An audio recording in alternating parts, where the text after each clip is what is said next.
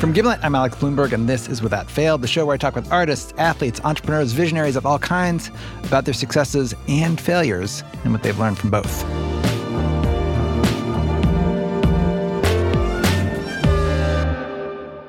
And today on the show, I'm talking to someone who has again and again taken on an impossible job.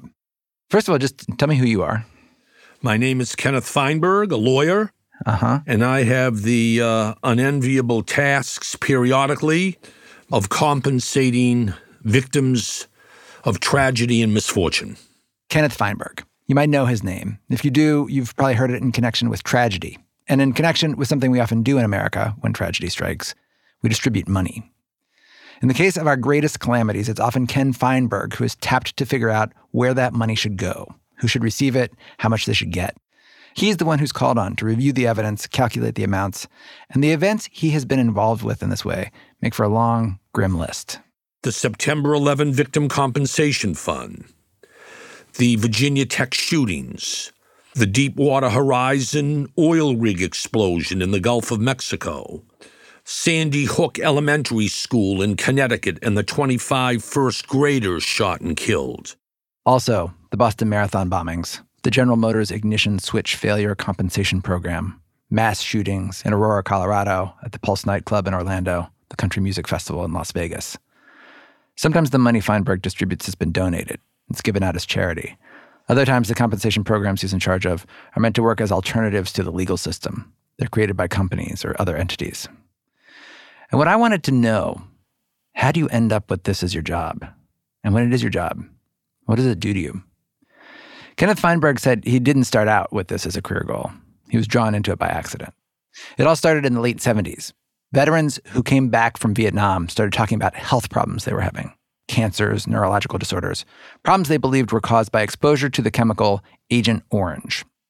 Agent Orange is an herbicide, and it was used to kill vegetation, and millions of gallons of it had been sprayed over Vietnam, Cambodia, and Laos. Eventually, veterans began to file lawsuits against a handful of companies like Dow and Monsanto that had manufactured the chemical for the government. The cases gained steam and grew into a class action lawsuit representing 250,000 veterans. The dispute came to a head in 1984. That is when Ken Feinberg enters the story. At this point, he was working as a lawyer, after having served as Senator Ted Kennedy's chief of staff. The case was pending in federal court in Brooklyn, New York, before a very distinguished jurist, Judge Jack B. Weinstein, federal judge. He called me and said, "Ken, you know politics. I need a smart person to be appointed special master, mediator, to try and resolve this products liability litigation with the chemical industry that manufactured the herbicide. And then I want you to design and administer a claims program." Well, how did you feel when you got that call? I was both gratified that Judge Weinstein thought of me that highly, that I could do this job. I told him I had never mediated a case in my life. I'm not sure I'm up to this task. He said, "Yes, you are. You'll be perfect for this." And I was off to the races after that. Why did Judge Weinstein think that a special master was needed in this case? You said he needed somebody who knew politics. Talk more about that. He was concerned that if the Vietnam veterans who had suffered so as a result of the war and its aftermath, frankly, he was concerned that if there were a trial, the Vietnam veterans might very well lose the case. Oh. He wanted the case settled. He wanted some sort of concrete victory for the class of Vietnam veterans who had suffered so both during the war and after. And he was hoping that somebody with the competence and the political savvy to help negotiate a settlement, help mediate a resolution, would be in the best interest of everybody. He couldn't do it. He was going to try the case. Right. So he was essentially saying, like, if this thing goes to trial, it could be bad for the veterans and thus bad for the country. Yep. You never know what a jury will do. And he just didn't want to take that risk on something that was so politically sensitive as basically the legacy of Vietnam, which was going to be sort of on trial here in some ways. Exactly. So you accepted the job, and how far apart were the two sides? Like, what was this class of 250,000 veterans asking for, and what were the group of chemical companies offering? In the initial meeting that I had with the chemical industry and with the Vietnam veterans, I said to the Vietnam veterans, "What do you want to resolve this litigation?" And they said, "Our demand is $1.2 billion. I then turned to the chemical industry and I said to the 8 representatives of Dow and Monsanto and the others, "What are you collectively willing to pay?" And they said, "We'll pay a total of $25,000. And I then said, "Well, we're making progress now. We're closing the gap. We're starting to move in the right direction." And I think, money is always a proxy for feeling.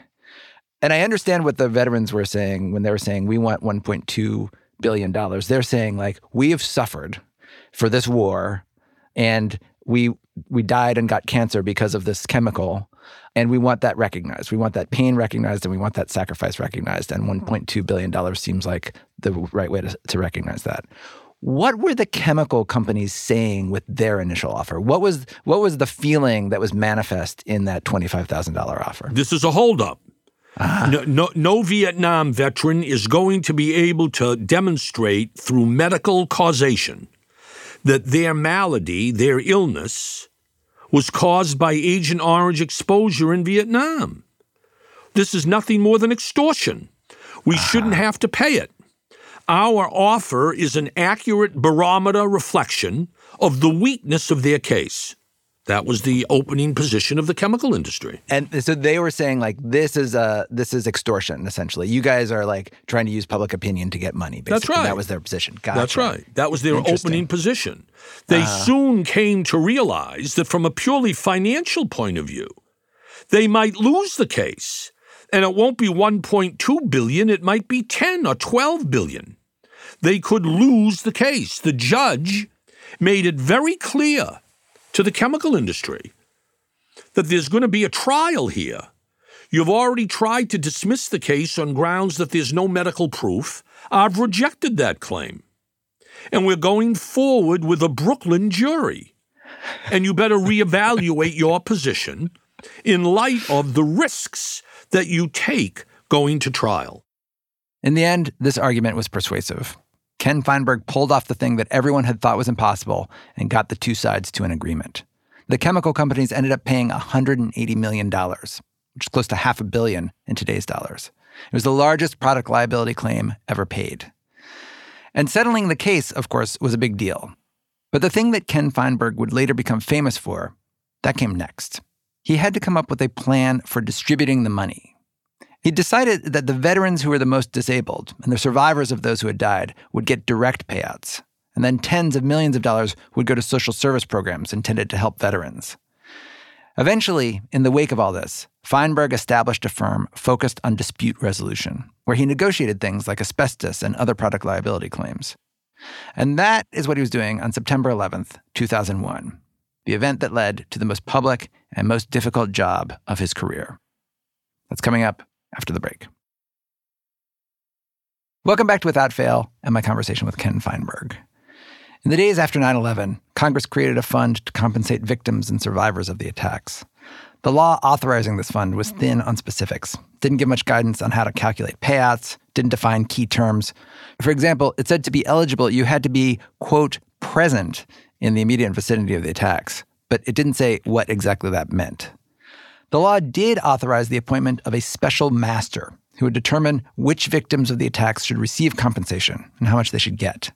The fund was uncapped. The money would be paid straight from the U.S. Treasury. It was an unprecedented fund, and one that Feinberg felt he was uniquely qualified to administer.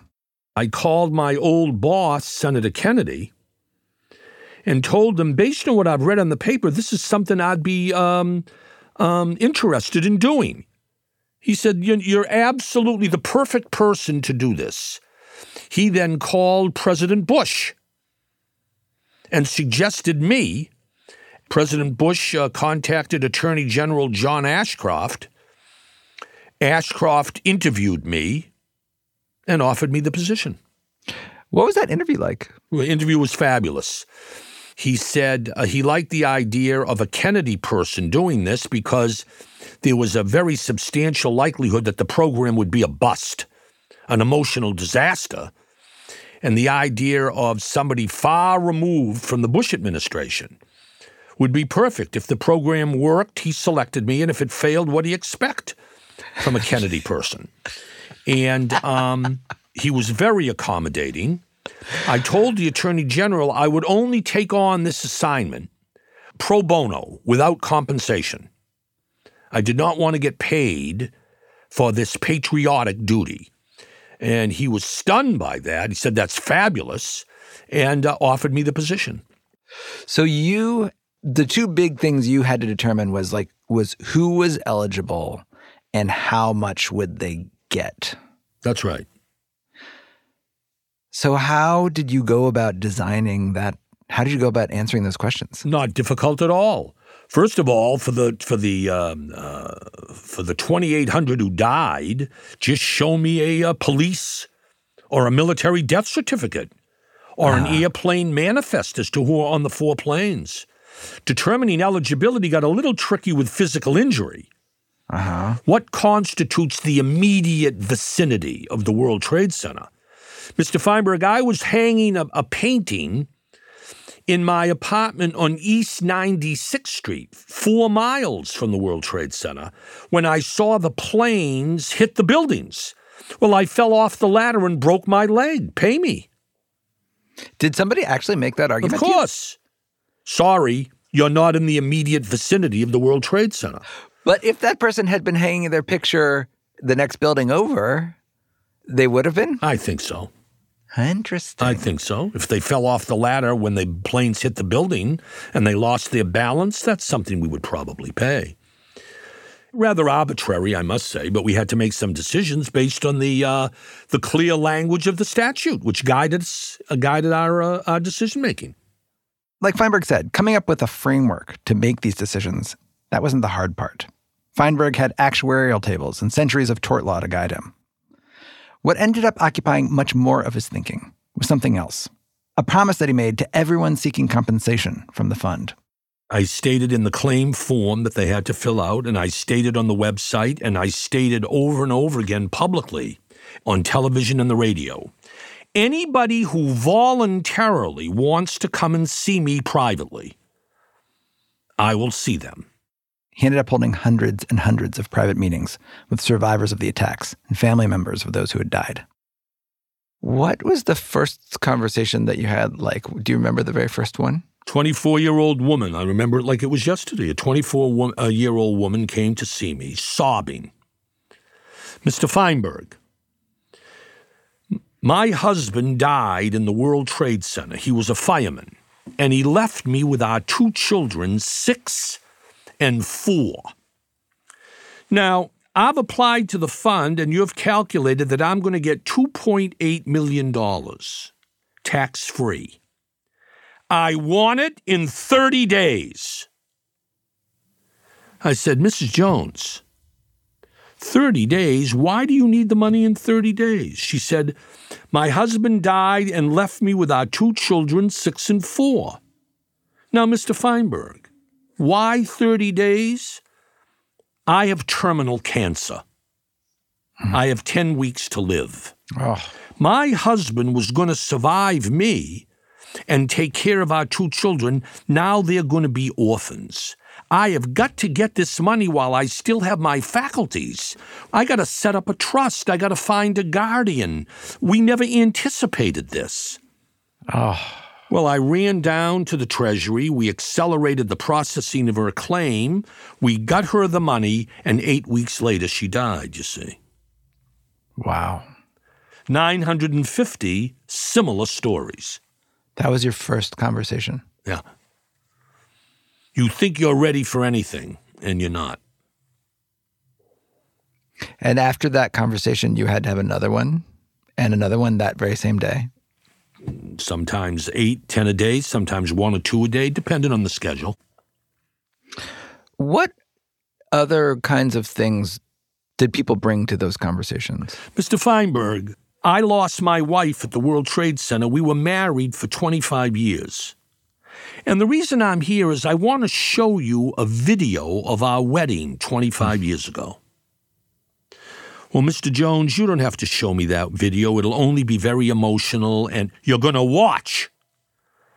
I want you to see what those bastards did in taking my angel from me, and he played the video. Did you feel like you were getting better at these conversations as they were going forward? Well, I think so. You start off with sort of a lawyer's mentality about here's the realities of the case, and you quickly morph into being more of a priest or a rabbi as you listen to these. Give me an example of the difference. Like, what would you say? Mrs. Jones, you're here to talk about the death of your husband. You're receiving $3 million. It seems to us that that's the appropriate amount. And sorry about your husband. And Mr. Feinberg, with all due respect, I'm not here to talk about $3 million. And I'm here to talk about the impact of my husband on my life. Please let me express my views. You learn to say less and less. You're not. You want to express empathy. Express empathy by listening. I remember at the Pentagon, an 82-year-old man came to see me, tears streaming down his face. And he said to me, Mr. Feinberg, I lost my son in the Pentagon. When the plane hit the building, my son escaped, safe. But he thought his sister, who also worked in the Pentagon, was trapped. So he went back in to look for her. She had escaped through a side door. She was safe. He died looking for her. Now, Mr. Feinberg, my life is over. I'm just going through the motions. A father should never have to bury a son. And I looked at him. And in an attempt to express empathy, I said, this is terrible. You lost your son. I know how you feel. Well, he looked at me. He said, Mr. Feinberg, you got a tough job. I don't envy what you have to do, but let me give you a little bit of advice. Don't ever tell somebody like me that you know how I feel. You have no idea how I feel. And it's condescending, it's hollow, and it's pretentious. And I wouldn't do it if I were you. Well, I never did that again. You learn the hard way. You make mistakes every time. And you try and learn from those mistakes. Were you just crying all day long? Never in public. Sometimes in private. The horror of it. What would you do? They would leave and then you would close the office door? And you'd just change the subject. You'd bite your lip. You'd think of something nice. Anything you can do, you can't. You're a professional and you don't want to lose control of the whole process. I start crying. Everybody's going to be crying. You can't. But plenty of times in private, you shed tears. Uh-huh. How did you keep going back day after day? Well, you're a professional. You're asked by the President of the United States to do this. It's a patriotic duty. I know why you did it. I'm saying how. Well, I mean, you offered to do this. You signed up for it. And you better have a very loving family, which I do, which supported me. Uh-huh. Very great friends. You take breaks during the day and you go outside and you walk around the block and you watch little kids playing in a playground, laughing and happy. You buy an ice cream cone, you sit on a bench in the park, and you try and clear your head. And at night, before you go to bed, you listen to classical music, to opera, the height of civilization, and try and compare that with the horrors of civilization that you're dealing with during the day.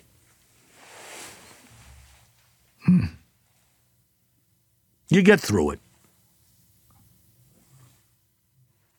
You learn that human nature being what it is, people react in myriad different ways to tragedy. What were some of the surprising or different ways that you saw people react? Some people react with anger. Mm-hmm. Life is unfair. Other people are more resigned, more understanding. I had one woman I'll never forget, one woman out of the thousands who was rather buoyant and joyous over the death of her husband. She came to see me. She said, Mr. Feinberg, my husband abused me so during our lifetime together. 3 or 4 times I left him, but I came back. Now he's dead. He's worth more dead to me than he ever was alive. I'm getting $3 million. Thank you very much. I'm going to take a vacation. Wow. You never know. Wow. Yeah. That's a nice bright spot in your day at that point. Yep. That one we were, we didn't suffer too much on that one. Uh-huh. We were rather shocked, but that was her.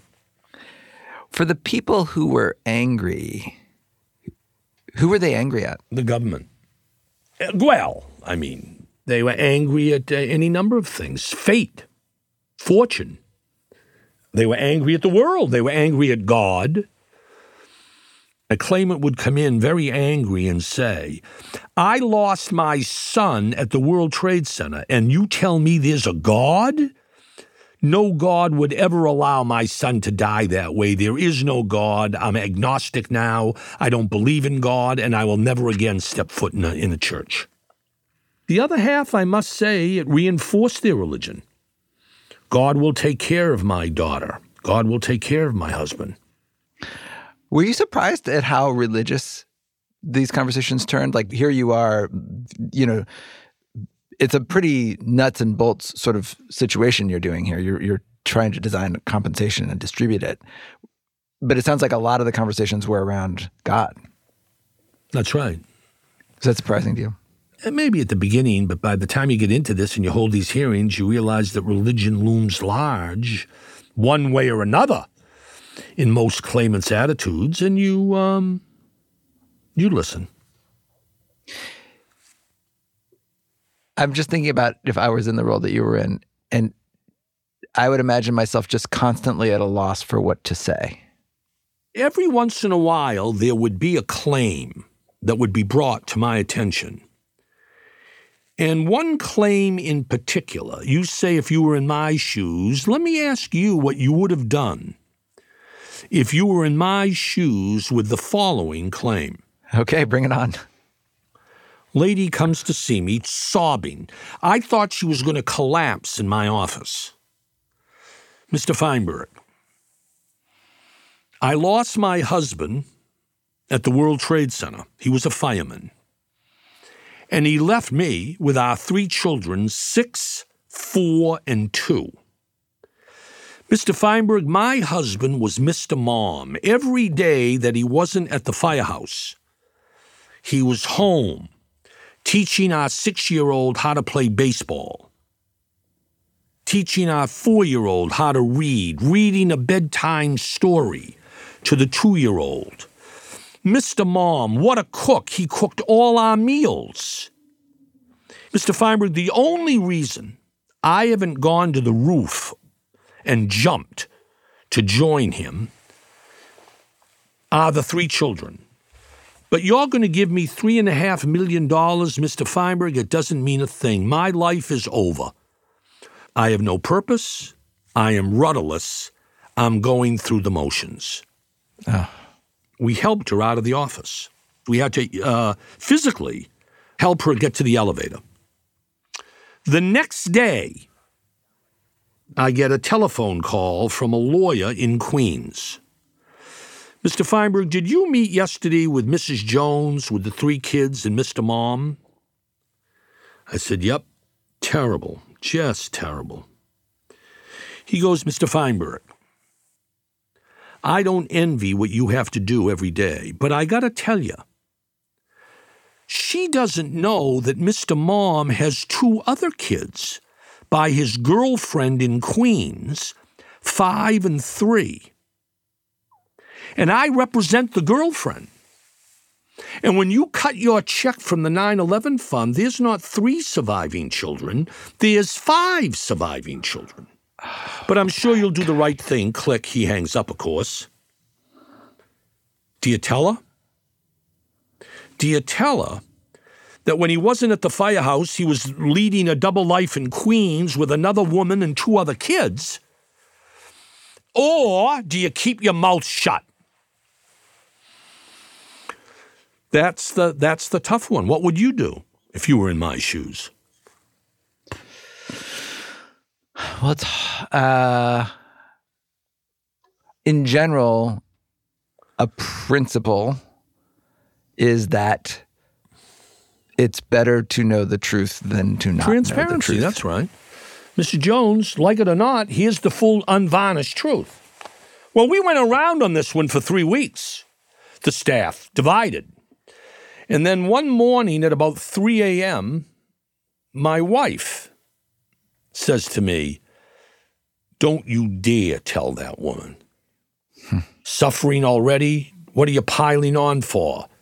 There's no reason for you to tell her." Well, we never told her. We cut one check to her and the 3 kids, and without her knowledge, we did a separate calculation and cut a separate check to the girlfriend as the guardian of the 2 kids. And that was it. She suffered enough. Why add this? Not necessary. We didn't tell her. How'd you feel about that decision once you made it? Oh, once we made it, to this day, I think it was the right decision. Wow. Are you a different person now that you've gone through this? Oh, I'm much more fatalistic. What do you mean? I mean, I don't plan more than 2 weeks ahead. You don't know what's going to happen. How does that manifest, not planning more than 2 weeks ahead? What do you mean?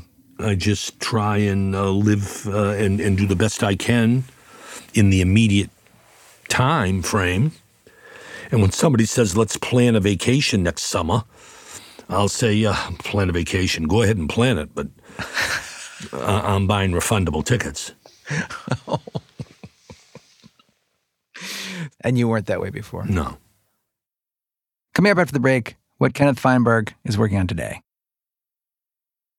Welcome back to Without Fail and my conversation with Kenneth Feinberg. After nearly 3 years, Feinberg concluded his work on the 9/11 Victim Compensation Fund. He expected to return to his career in private practice.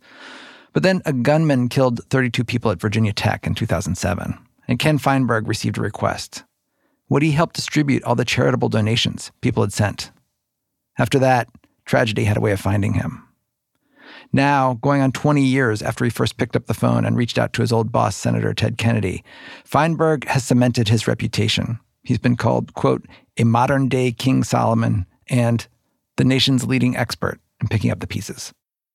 What did you like about this job? Nothing. I don't like anything about the job. I look back with respect and satisfaction about the job. But the idea that you like cutting checks to victims of tragedy, wrong word to use. What's the satisfaction? You've been asked by a president, an attorney general, a governor, a mayor, a member of Congress. You've been asked to perform a public service. Was there some of it, though, that I when I hear you talk and I don't know if there's somebody else who could have done this difficult job better. And there's something satisfying about doing a job that you know you are the best qualified person to do. Did you feel that? Well, I'm the most qualified person to do this because I did the last one successfully. One of these days, one of these assignments will blow up in my face. I'm not sure. And then we'll ask somebody like Preet Bharara or somebody like that to take on the assignment next time. Most Americans would accept the call if asked to step up, but it's relatively rare. Yeah. I mean, that's why I tell the critics, there are always critics, usually lawyers, who say what Feinberg does is un-American. It's against the rule of law. No judge, no jury, no lawyers, no adversarial system, no appeals, no committees. Under the guise of speed and efficiency and certainty, Feinberg rules. This is very, very bad public policy. And my answer is, calm down. You may be right that it's bad public policy. It's so rare that one of these programs even blossoms. I wouldn't lose sleep over it. Right. The American legal system works pretty well in most cases. It strikes me that in a lot of these situations, though, where you are called to serve and it's in the wake of a mass tragedy of one kind or another, for most of the people that you are dealing with, it is the single worst event in their lives, and it's completely unprecedented. And for you, it's something that you've been through now hundreds or perhaps thousands of times. Having gone through it so many times, do you feel like you have something to say to people who are going through it for the first time or not? Absolutely not. It's as if it's the first time I've ever done one of these. Be careful about confusing the substantive terms and conditions of the program, where we build on what we've done before, from the emotional response of victims and myself to the individual cry that comes from the victim. Right now, as we speak, I'm resolving about 3,000 individual sexual abuse claims brought by victims against the Catholic Church. When you listen to that victim explain how he was abused by a priest in Brooklyn or Philadelphia or Trenton, it is absolutely horrifying, and you don't easily get over it. Mm-hmm. How important, ultimately, is, since people aren't there to talk about the money, and since the money can't actually compensate them for the actual loss, is there a way to do a program that wouldn't involve money? Not in America. Now, in South Africa, you'll recall, post-apartheid, they enacted legislation creating a Truth and Reconciliation Committee program where everybody, victim and perpetrator alike, was permitted to come and testify in open court about the horrors of apartheid, knowing that if they did so, they would be immunized from liability. I don't think a Truth and Reconciliation Commission in the United States would work. The United States, because the United States has always, from its inception, viewed the courtroom and money as the great leveler, as the way that you have the victim be compensated for her or his loss, paid for by the perpetrator. Mm-hmm. And that's the American capitalist system. It's always been that way, and it's part of our heritage, and I doubt very much you could ever change it. So money in America is more than just a medium of exchange. It is also the vehicle by which we solve our thorniest moral issues. That's right. It is a placeholder for moral responsibility or absence of responsibility, the innocent victim. As a placeholder, how good a job does it do? Oh, I think it does a very good job. And even if it didn't do a good job, it is so ingrained in the history and character of our nation, it will never change. It's now been over 200 years. This is the way we do things here. Every day in every courtroom around the country, there is a judge and jury deciding how much a victim of an automobile accident should get from the driver or his insurer. Mm-hmm. And that exchange of liability and compensation ends the moral dilemma.